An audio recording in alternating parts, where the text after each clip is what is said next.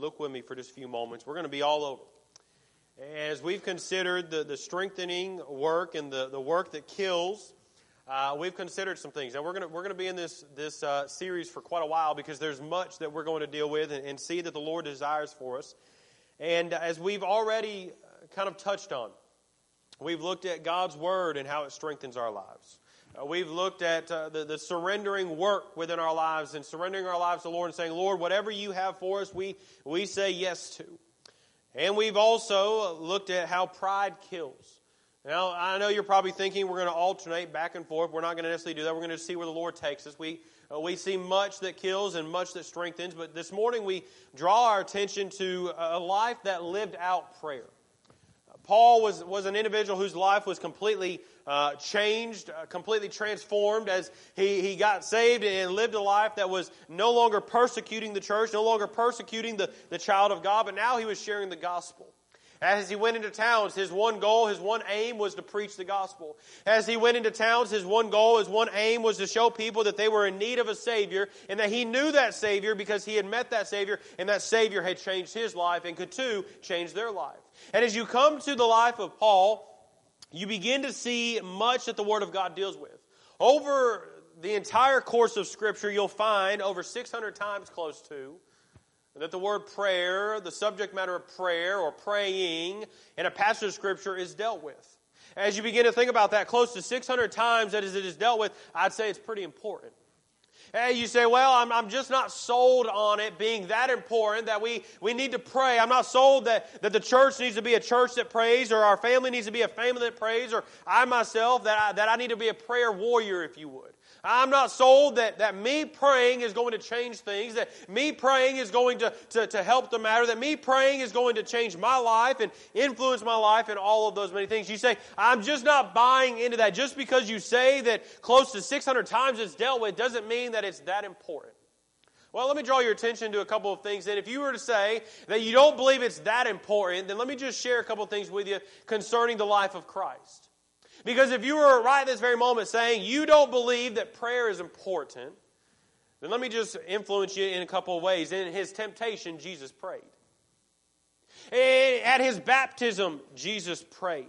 Throughout his ministry, Jesus prayed. His death, Jesus prayed. He prayed in public. He prayed in private. He prayed on religious holy days, and he prayed on the ordinary days. He prayed for those who hated him, and he prayed for those who loved him. He taught on prayer, and he lived out in prayer. Now, I don't know about you, but just because you were to come to the place and you say close to 600 times you're saying that it's important, I'm not buying that. Well, if Jesus sees that it's fit to pray, then I believe we ought to see that it's fit to pray.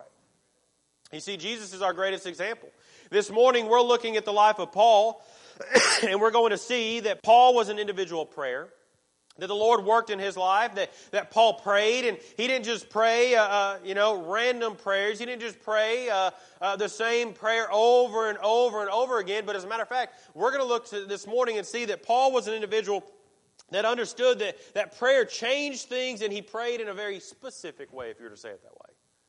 Now, prayer is something that as we come to realize some things, and these are just a couple of things that pass along to you that I pray will be a help to you. But if you were just to study Paul's prayers, in the book of Ephesians, Paul begins to pray, and as he is praying for some things, he's praying for God's glory. As a matter of fact, we're going to look at those verses here in a few moments. Paul begins to pray for the glory of God. As you go and you come to the book of Philippians, you'll see that Paul is praying for fullness, if you would. And we're going to see some things concerning that as well. If you were to go and you were to look in the book of Colossians, you'll see that Paul is praying for knowledge. And as you travel through each of these books, you'll find that even along the way in some of these books, Paul stops for a few moments and prays for something specific. And as you come to realize the importance of prayer, and you come to realize the importance of prayer not only in the life of Christ, but Paul saw fit in other individuals. You go to Daniel, and Daniel's just been commanded that he's not allowed to pray. He goes and he opens his windows to Jerusalem, and he begins to pray. You go and you think about the three Hebrew boys, and you begin to think about the influence they had. You think about those that were throughout the process. As you think about Nehemiah, who he's just been brought the news. What does he do? He stops and he prays. You go to the New Testament, you begin to think about Jesus teaching on prayer, and he comes and he's just been praying, and he goes to the disciples, he says, what, you couldn't stay awake? Hey, I've been praying, you couldn't pray?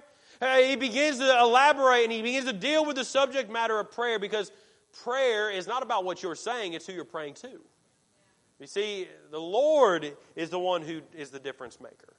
And so as you begin to think about prayer, prayer is more than just saying a few words. Sometimes we look at prayer and we only come to the Lord in prayer when we need something or we want something. But one of the greatest things that we have to come to the realization about when it comes to prayer is it's not always what we're saying. It's just very simply spending time communing with our Heavenly Father. And so you've come to this passage of Scripture, and we're going to look at some things this morning and realize that not only does the Word of God strengthen, not only does surrendering our lives strengthen us, but then we come to one of the hardest things in the Christian life to do, and that is to pray. You see, sometimes it's even easier as we wake up every single day. We set aside a specific amount of time. We say, all right, Lord, I'm going to read your Bible. We begin to walk through maybe a devotional guide, or maybe we have a passage of Scripture we're working through, or a book of the Bible, and we make an emphasis that we're going to read that. Reading sometimes can be easier than spending time in prayer, because as you're reading and you're just looking at the words and you're trying to process those words. But as you come to the life of an individual who is trying to pray, now you begin to get into an intense battle.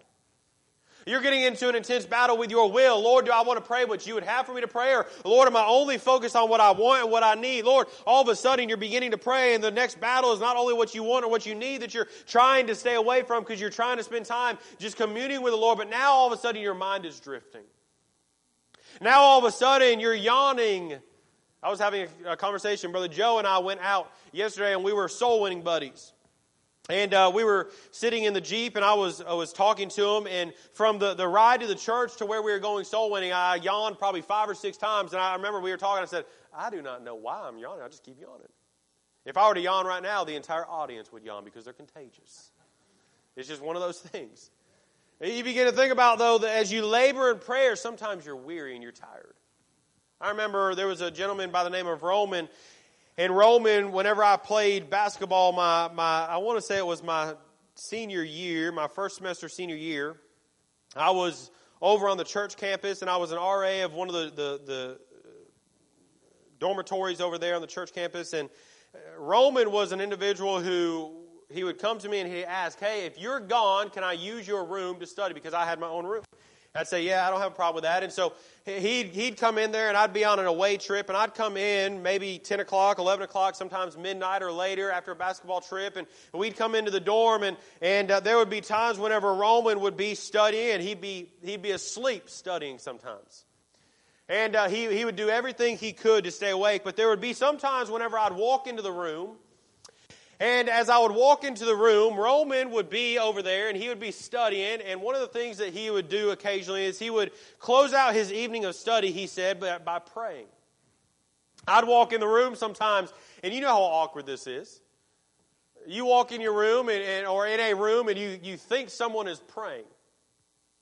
And I'd walk in that room, and Roman would be on his knees just like this, and he'd be like this. I'd walk in the room at 12 o'clock at night or 1 in the morning. And I'd walk in the room, and I'd bust through the room. I'm open the door, the lights are off, and I see Roman like this. So I try to casually walk in, and I can't tell if he's praying at that moment. You know how this is. And so you walk in, and you walk into a prayer meeting, and everyone's real quiet. So I walk in the room, and Roman's right there. So I'm trying to teeter around. I don't know if he's praying at this time, and there are certain times when Roman would be praying, and if I would walk in the room, I figured this out later on, that as I walk in the room, he'd perk up if he was awake and he was praying. But if he was asleep, there ain't no waking Roman up. I mean, I'm over there kicking him, nudging him. I know you're trying to be spiritual, but you're asleep right now, brother. Trying to get him up. And those times you say, well, what are you trying to get at? I'm trying to get at prayer is a hard work. It's not an easy thing. You try to wake up early in the morning, you say, I'm going to make an effort to pray, and all of a sudden you're weary, you're tired. A long day before you're trying to pray, and so prayer is a work. Prayer doesn't just happen. You begin to look at people who are prayer warriors, you say, man, how do they pray? Like they work at it. And they don't just live in a life where they say, hey, I just naturally can pray. No, that's not how it works. Prayer is a spiritual work. Prayer is something that takes maximum effort because there's so much that goes into it. As a matter of fact, as you come to the New Testament, you see in the book of Romans, as the Bible says, "First I thank my God through Jesus Christ for you all, that your faith is spoken of throughout the whole world. For God is my witness, whom I serve with my spirit in the gospel of his Son, that without ceasing I may mention of you always in my prayers." As you continue walking through Scripture, you see in the book of Philippians, the Bible says in verses 3 through 5, "I thank my God upon every remembrance of you, always in every prayer of mine, for you all making request with joy for your fellowship in the gospel from the first day until now." 2 Timothy 1:3, "I thank God whom I serve from my forefathers with pure conscience. Without ceasing I have remembrance of thee in my prayers night and day." Now, I don't know about you, but I believe Paul understood that as he was going into these next towns, as he was going in to share the gospel, it wasn't just that the presence of Paul was going to bring revival. It wasn't that just because the presence of Paul was going to bring people to the knowledge of Jesus Christ. Paul going into these towns was not what these people needed. Paul, with the gospel and the power of God, is what these people needed. You see, sometimes if we're not careful, we think that we are more than really what we are. We need God. We need the Lord. We need the Lord as we begin to pray. We need the Lord as we begin to labor. We need the Lord as we begin to do all that He desires for us to do. So you're looking at this right now and you're saying, hey, how am I going to strengthen myself and strengthen the church? And how are we as a church going to be strengthened in the matter of prayer? Notice three things. We won't be long this morning. We might have to continue this next week, but number one, we see in the book of 1 Thessalonians, go with me for just a moment there. In the book of 1 Thessalonians, you come to chapter number 5 and verse number 18, and many of you know this. It's one of the greatest verses in Scripture that we memorized early on. The Bible says, as you continue walking down, 1 Thessalonians 5, verse 17 and 18, "Pray without ceasing. In everything give thanks, for this is the will of God in Christ Jesus concerning you." As you begin to think about the power of the Lord working in our lives and bringing us to a place where we desire to serve and desire to pray and desire to long after the things of God, we must come to the place where we pray continually. As you go to the book of Ephesians for just a moment, go with me in the book of Ephesians chapter number 3. You begin to see that Paul is dealing with some of these things concerning praying continually, and he begins to elaborate on something that is so powerful at the very end of a verse. In the chapter 3, verse number 21, he says, "Unto him be glory." Now, early on we dealt with this, but Paul is praying for many things. Paul was praying for knowledge. Paul was praying for fullness. Paul was praying for the glory of God. Paul was praying in regards to all of these many things. But in verse number 21 of Ephesians chapter number 3, he says, "Unto him be glory in the church by Christ Jesus throughout all ages, world without end. Amen." Now, as you come to verse number 21, notice with me for just a moment, because we could look at this verse and we could just casually keep on going. But notice in verse number 21 a couple of things. As it starts off, it says, "Unto him be glory." That is speaking of the direction in which we are praying. Unto him be glory. Now, it's not about me. It's not about what I can do. It's not about my prayer. It's all unto God. Lord, unto you is speaking of the direction here. As he continues going on, he says, "Unto him be glory." He says, in the church, he's speaking of the demonstration about how it goes. You say, well, what are we going to do as a church if we're going to be a church that prays? Hey, we need to point all of the glory to God. It's not about us. And we don't walk out of the church. Someone doesn't get up in the pulpit as we have a time of prayer. We say, hey, so-and-so, come and pray. We're going to have a time of prayer. Someone doesn't get up in the pulpit and begin to pray, and as they're walking off, look out and say, yeah, that was a nice prayer. No, it's not about us.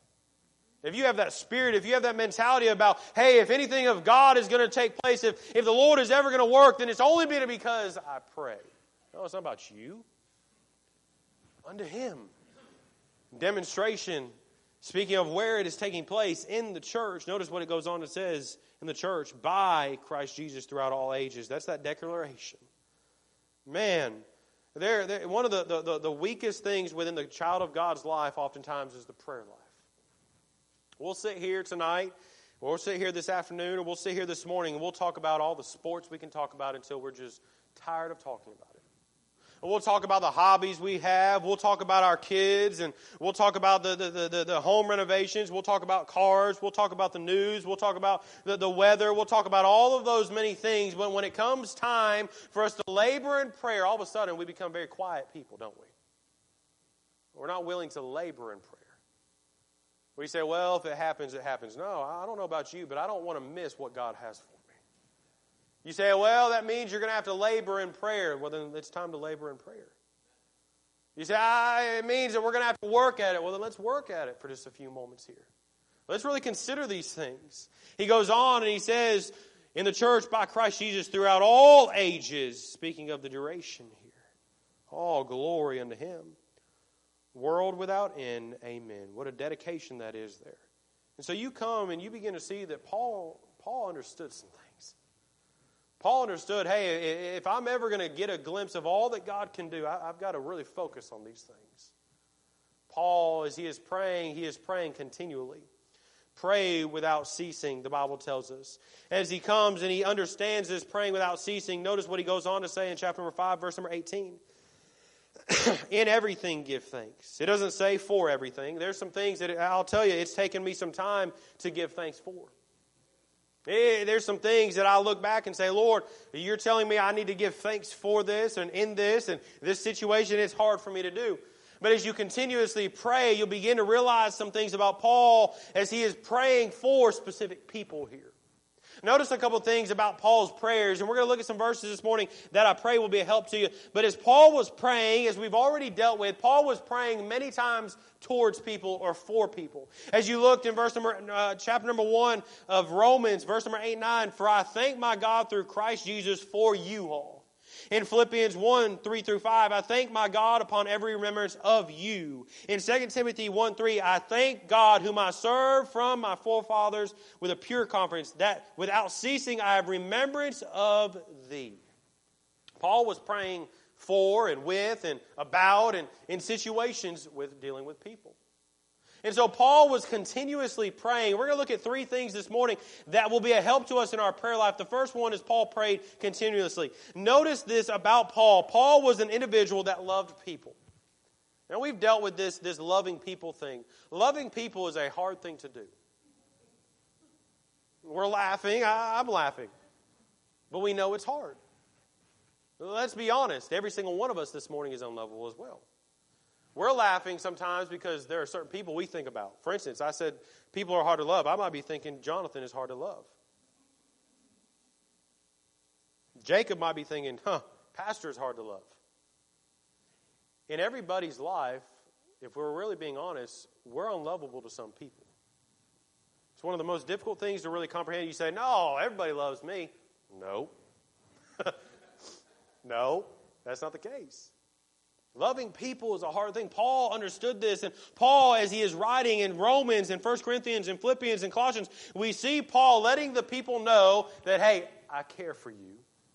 I love you. I'm praying for you. As you go and you begin to study the life of Paul, Paul understood that as he was praying for people, he was laboring in it, and it wasn't always an easy thing.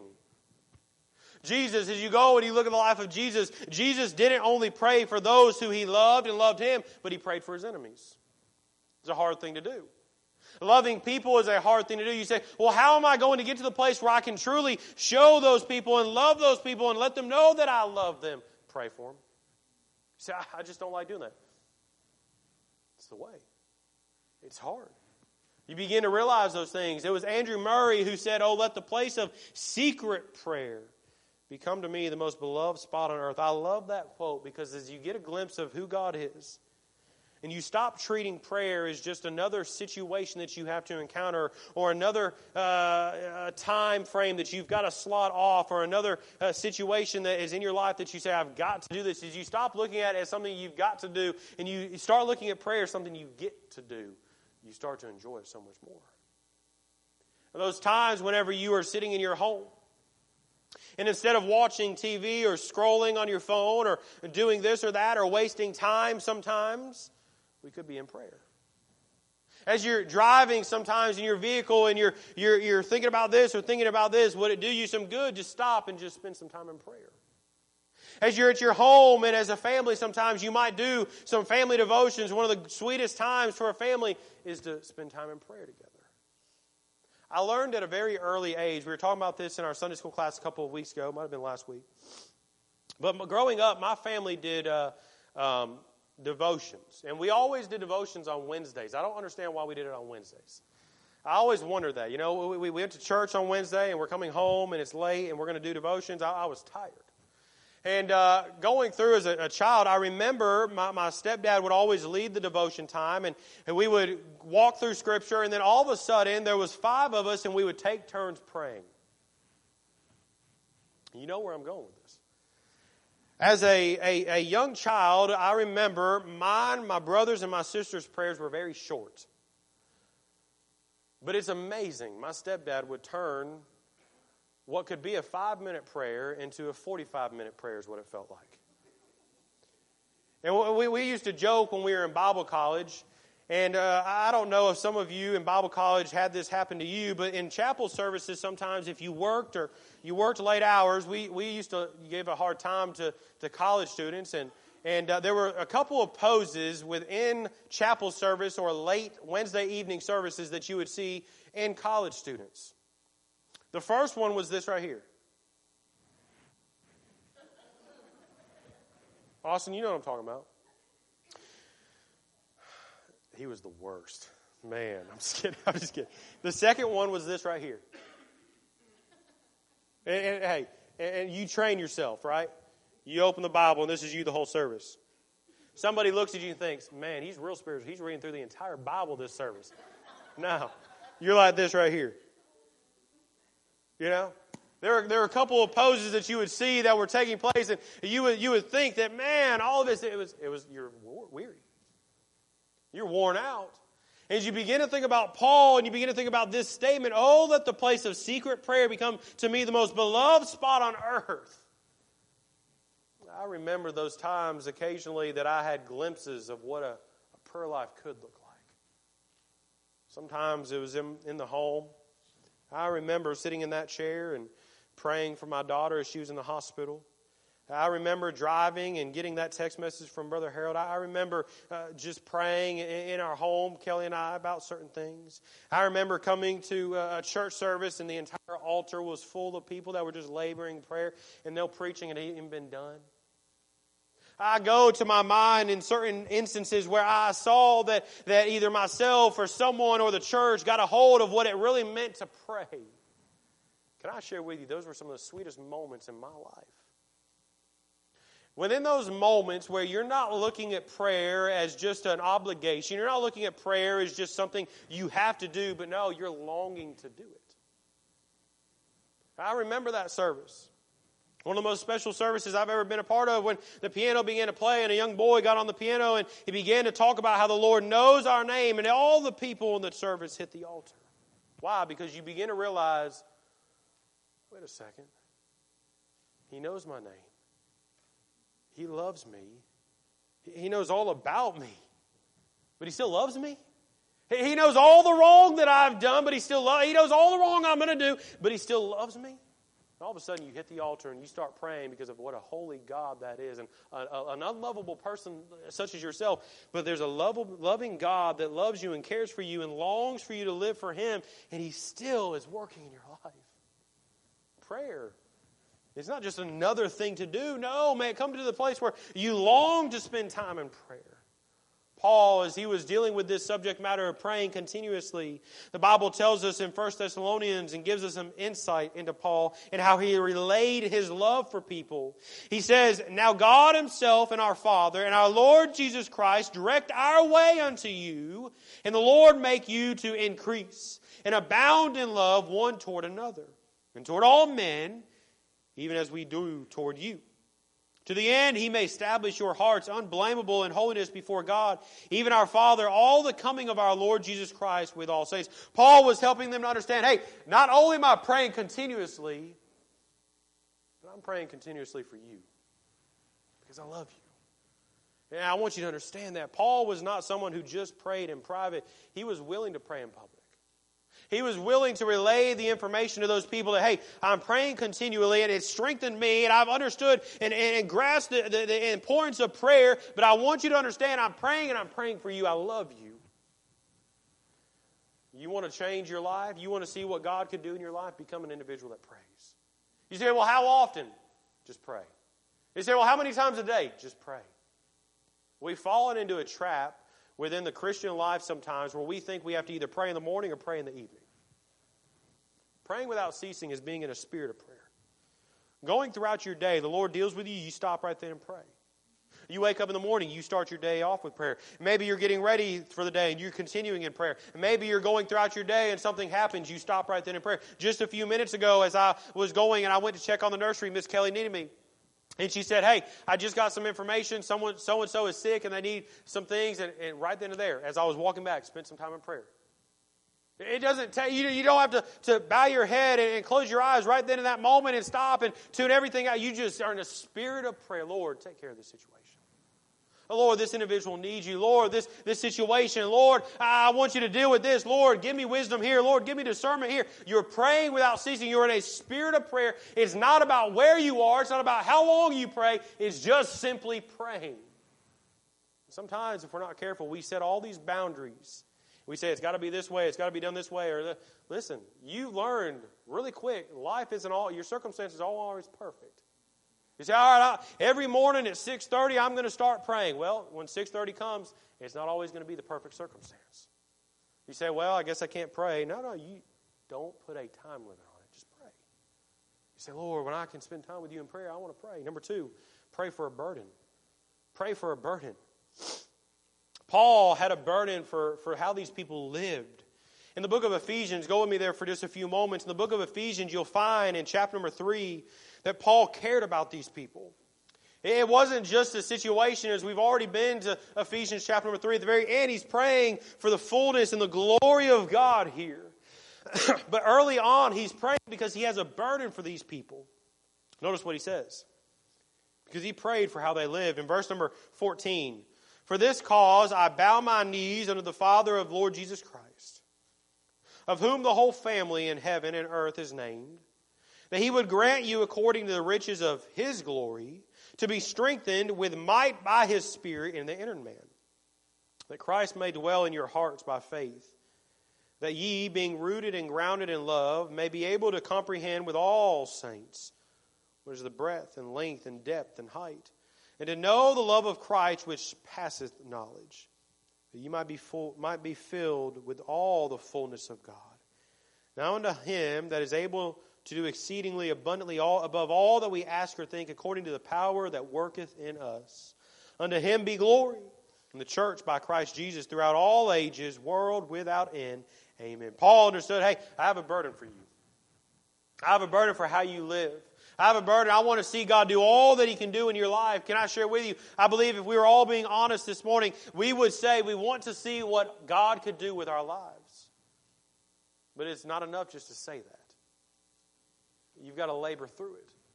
Some of you are some of the most gifted people in certain areas of life, and the Lord has gifted you with certain talents. But it's not enough just to say you have the talent. What are you going to do with those talents? It's not enough to say, hey, I've been gifted with this. Well, that's wonderful, but what are you going to do with it? It's not enough to say, hey, I'm able to do this. That's great, but are you willing to do that? It's not enough. You've got to labor through it. Paul understood this, and as he was praying, he goes on and he is laboring in prayer and asking that they would understand this one principle. He asked this, that their faith would be lived out. Notice what the Bible says here. As he goes on and he's dealing with this in verse number 17, that Christ may dwell in your hearts by faith, that ye being rooted and grounded in love. One of the most dangerous and one of the most difficult things within the Christian life is to live out our faith. You think about it, an easy example. You walk into the presence of certain people, and maybe you've shied away from this, but somebody is trying to ask you questions about your faith, and you're just trying to get that conversation to stop. Why? Because you're uncomfortable about living your faith out. And maybe you're in a public place, and it's time to pray, and you're going to pray, and it's time, and you're trying to kind of silently and quickly pray because you don't want to cause a scene. One of the things, anytime my stepfather comes into town, if you ever go out to eat, one of the things that he does is he waits. He goes like this right here. And we start holding hands. And he'll just stare at you until you grab someone's hand. We gonna pray? Yeah, pray. Grab a hand. And you're sitting there. He's not going to shy away from it. As a matter of fact, he's very loud about those things. You think about the child of God, some of the things that we can do is living out our faith and the difference that it makes. Paul understood, hey, none of these things move me. Paul said, hey, I'm not going to be moved by these things. I'm not going to shy away from these things. And here's the why, because I've gotten a burden for the things of God. I want you to get a burden for the things of God.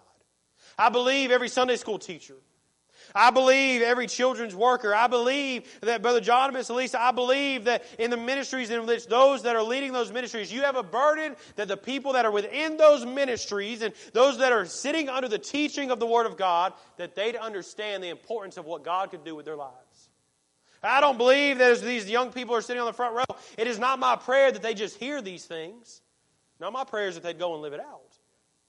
My prayer is that they'd get a burden for their friends, they'd get a burden for their family, they'd get a burden for their community and say, Lord, use me. You say, well, they're a teenager. That doesn't mean God can't use them. As a matter of fact, you go and study revival and you'll find some of the greatest revivals that ever took place started with these type of people right here. Young people. They got a burden. Living out your faith, Paul understood this. He goes on in verse number 17, he says, being rooted and grounded in love. In verse number 19, and to know the love of Christ, which passeth knowledge. You might be filled with all the fullness of God. He wanted them to know the love of God. Go with me to the book of Philippians for just a moment. In the book of Philippians, you come and you see in verse number 10 that Paul starts off by saying that I may know Him. I don't know about you. You say, hey, I really want to know the Lord. People ask those types of questions. Hey, how did you get to this point in your Christian life? Or how did you grow? Well, I got in God's Word and I spent time in prayer. You want to get to know the Lord? Get in His Word. Spend time communing with Him.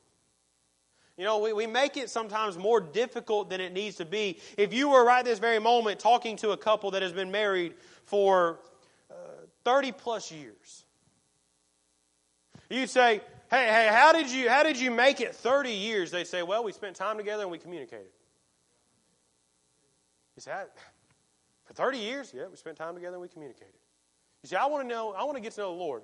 Well, spend time together and get to know Him. Spend time in prayer. You say, oh man, that's just difficult. It takes work. Yeah, everything in life takes work. The truth of the matter is, it's not the simple fact that things don't take work. If you were to pick a career right now and you say, I want to flourish in that career, guess what you're going to have to do? You're going to have to work at it. You say, I want to become debt-free. Guess what? You're going to have to work at it. You say, I want to be more athletic. You got to work at it. You say, I want to be able to do this. I want to do that. I want to do this. You've got to work at it. The truth of the matter is, we have to ask ourselves this question. Is it really a priority? If we are being honest this morning, many of us in our lives, it's not that we can't get in God's Word. It's not that we can't spend time in prayer. It's not priority. I know that's not the popular thing to say. I know that that's not something you say, hey, you're trying to encourage. Well, I'm trying to encourage you. Make it a priority. Paul wanted these people to understand, hey, to know the Lord. He says in verse number 10 of Philippians chapter number 3, he says that I may know Him in the power of His resurrection and the fellowship of His suffering, being made conformable unto His death. Paul had a burden for these things. Paul wanted them to understand, hey, I want you to grasp this. As a matter of fact, in Philippians chapter number 1, he is praying for their fellowship. In verse number 3, he says, I thank my God upon every remembrance of you, always in every prayer of mine, for you all making request with joy for your fellowship in the gospel. You say, I want to pray more. I want to get serious about these things. Then spend time together. Spend time in fellowship. That's what he was talking about. He's got a burden for these things. His burden was that they would live their faith out, that they would know the Lord and love God and know the love of God, and that they would fellowship together. One of the things that hinders fellowship within the church, hinders fellowship within churches fellowshipping together, within Christians fellowshipping together, is that we have differences of opinion sometimes. We don't like this, or we do like this, and so because you like this and you don't like this, I'm not going to fellowship with you. Perfect example, just the other day, we were sitting in the car, and we were driving, and we were driving to church, as a matter of fact. And one of the things we do when we get in the car is the very first thing that takes place is before I ever back out of the parking lot or back out of the driveway, is I hit a little button on my Jeep and it says Source. I hit Source, I go to Bluetooth, I pick my name, and I turn music on. Very first thing that I do. And we were driving to church, and I was listening to a song, and Kelly turned to me and she said, I don't really like this song. I said, that's fine. And she said, not to offend me, I said, I ain't offended. You don't have to like it. I like it. We don't have to agree about every song. There's some songs you listen to that I don't like either. That's why you have a playlist and I have a playlist. And guess what? We drove to church, and guess what we did? We still listened to that song. She got out of the Jeep that night. She didn't get out mad at me. She got out of the Jeep. I got out of the Jeep. I said, hey, it wasn't too bad, was it? And we still got along. Can I share with you? Me and you ain't going to agree on everything. But I'm not going to stop fellowshipping with you about it. And I'm not going to gossip about you. I'm not going to get mad at you. I'm not going to just stop hanging around you. No, that's okay. Paul was helping them to understand, hey, one of the things you've got to grasp here is I'm praying for you. I've got a burden for you that you would know the Lord, that you would live out your faith, that you would fellowship together. Why did Paul understand this? Paul understood this because one of the great differences and one of the great dangers in the local church and in Christians' lives is that we tune everybody out because we don't line up 100%.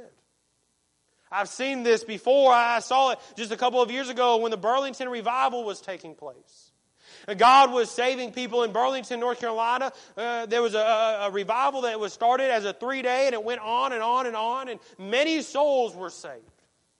These people that were being saved were not only being saved in that service, but they were then being plugged into church and being discipled. Well, all of a sudden, all of the Facebook Christians jumped on. Wow, there's no way that many people can get saved. There's no way that that's really real. There's no way that that's taking place. The churches they're going to aren't good churches anyways. And guess what? Comment after comment, you go back and you look at those comments years later and you'll see that people were commenting saying, man, it's a shame what these Christians say about each other. It's a shame how much these Christians talk about they need to be in church and how godly they are, but they're not godly at all. Why? Because of differences of opinion sometimes. Paul understood, hey, you're not going to agree, but you can still love each other. As a matter of fact, as Paul prayed and he labored in prayer and he prayed for people, he found that it was much easier to love them. It's a great challenge. Number 4, we see that for them that they would flourish. As you go to Ephesians chapter number 3. Ephesians chapter number 3. Look with me. We're wrapping it up this morning. In Ephesians chapter number 3, you see that the Bible deals with this again in verse number 14 on down.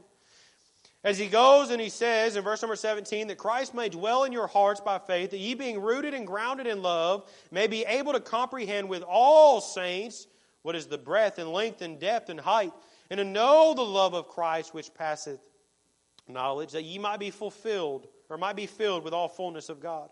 Now unto him that is able to do exceedingly abundantly above all that we ask or think, according to the power that worketh in us. Paul understood, hey, I don't want you just to get glimpses of who God is. I don't want you just to get glimpses of what God can do. I want you to get a glimpse of who He is and really understand that, man, God, you desire to work in me and you desire to work through me. And pray about it. Get serious about it. The final thing we see this morning is pray for the power of God. And I won't elaborate on this. I'll share with you this. The book of 1 Corinthians, you find in verse number 1, or chapter number 1, verse number 9, the Bible says, God is faithful. Now look, as you begin to pray for the power of God, as you begin to recognize the faithfulness of God, you'll find that it is the power of God in all matters of life. It is the power of God that saves. It is the power of God that guides and protects and strengthens and helps us and all of the many things. It is the power of God. And as you begin to think about that, you have to buy into the understanding that, man, I need to pray. If you were to go into a store this morning and you were to walk in that store and something catches your eye, you would say, I saw that. You go on about your day. You're trying not to think about it too much, but you just can't stop thinking about that. Do you need it? Probably not. But you're thinking about it. You saw it. Now you're thinking about it. Now you have convinced yourself that you need it. Every husband has this conversation with their wife. I need this. No, you don't. I'm serious. I need this. It might be backwards. Sometimes you wives do it. I need this. And so what happens next? You saw it. You thought on it. You convinced yourself you need it. You buy it. You see, in the Christian life, as we see all that God's Word has to say, God says, hey, it's not enough just to see it. Think on it. Convince yourself that you need this. And then buy into this. Hey, as you think about prayer, you've seen me work in prayer. Think on those things. Convince yourself that you need to pray, and then buy into prayer. I don't know where you're at. I don't know what you're going through. I don't know what stage of life you're in, but I do know this. You want to be a strong Christian? It's time to pray. You say, well, what's going to change our nation? What's going to bring revival to our nation? Prayer. You say, oh, what's going to flip cities upside down? Prayer.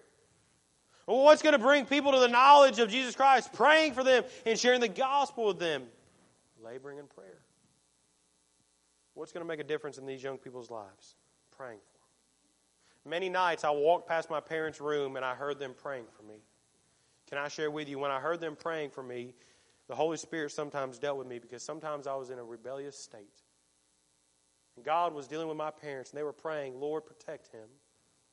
Lord, deal with him. Lord, use him. Lord, speak to him. They didn't know everything within my life. They still prayed for me. And I'm standing here today because many people prayed for me and I've seen the faithfulness of God.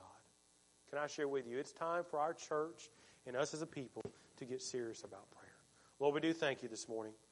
Lord, I pray that you would help us. Lord, that you would guide us and direct us. Lord, we need you. Lord, we as a society and many Christians, Lord, we're so lazy in prayer.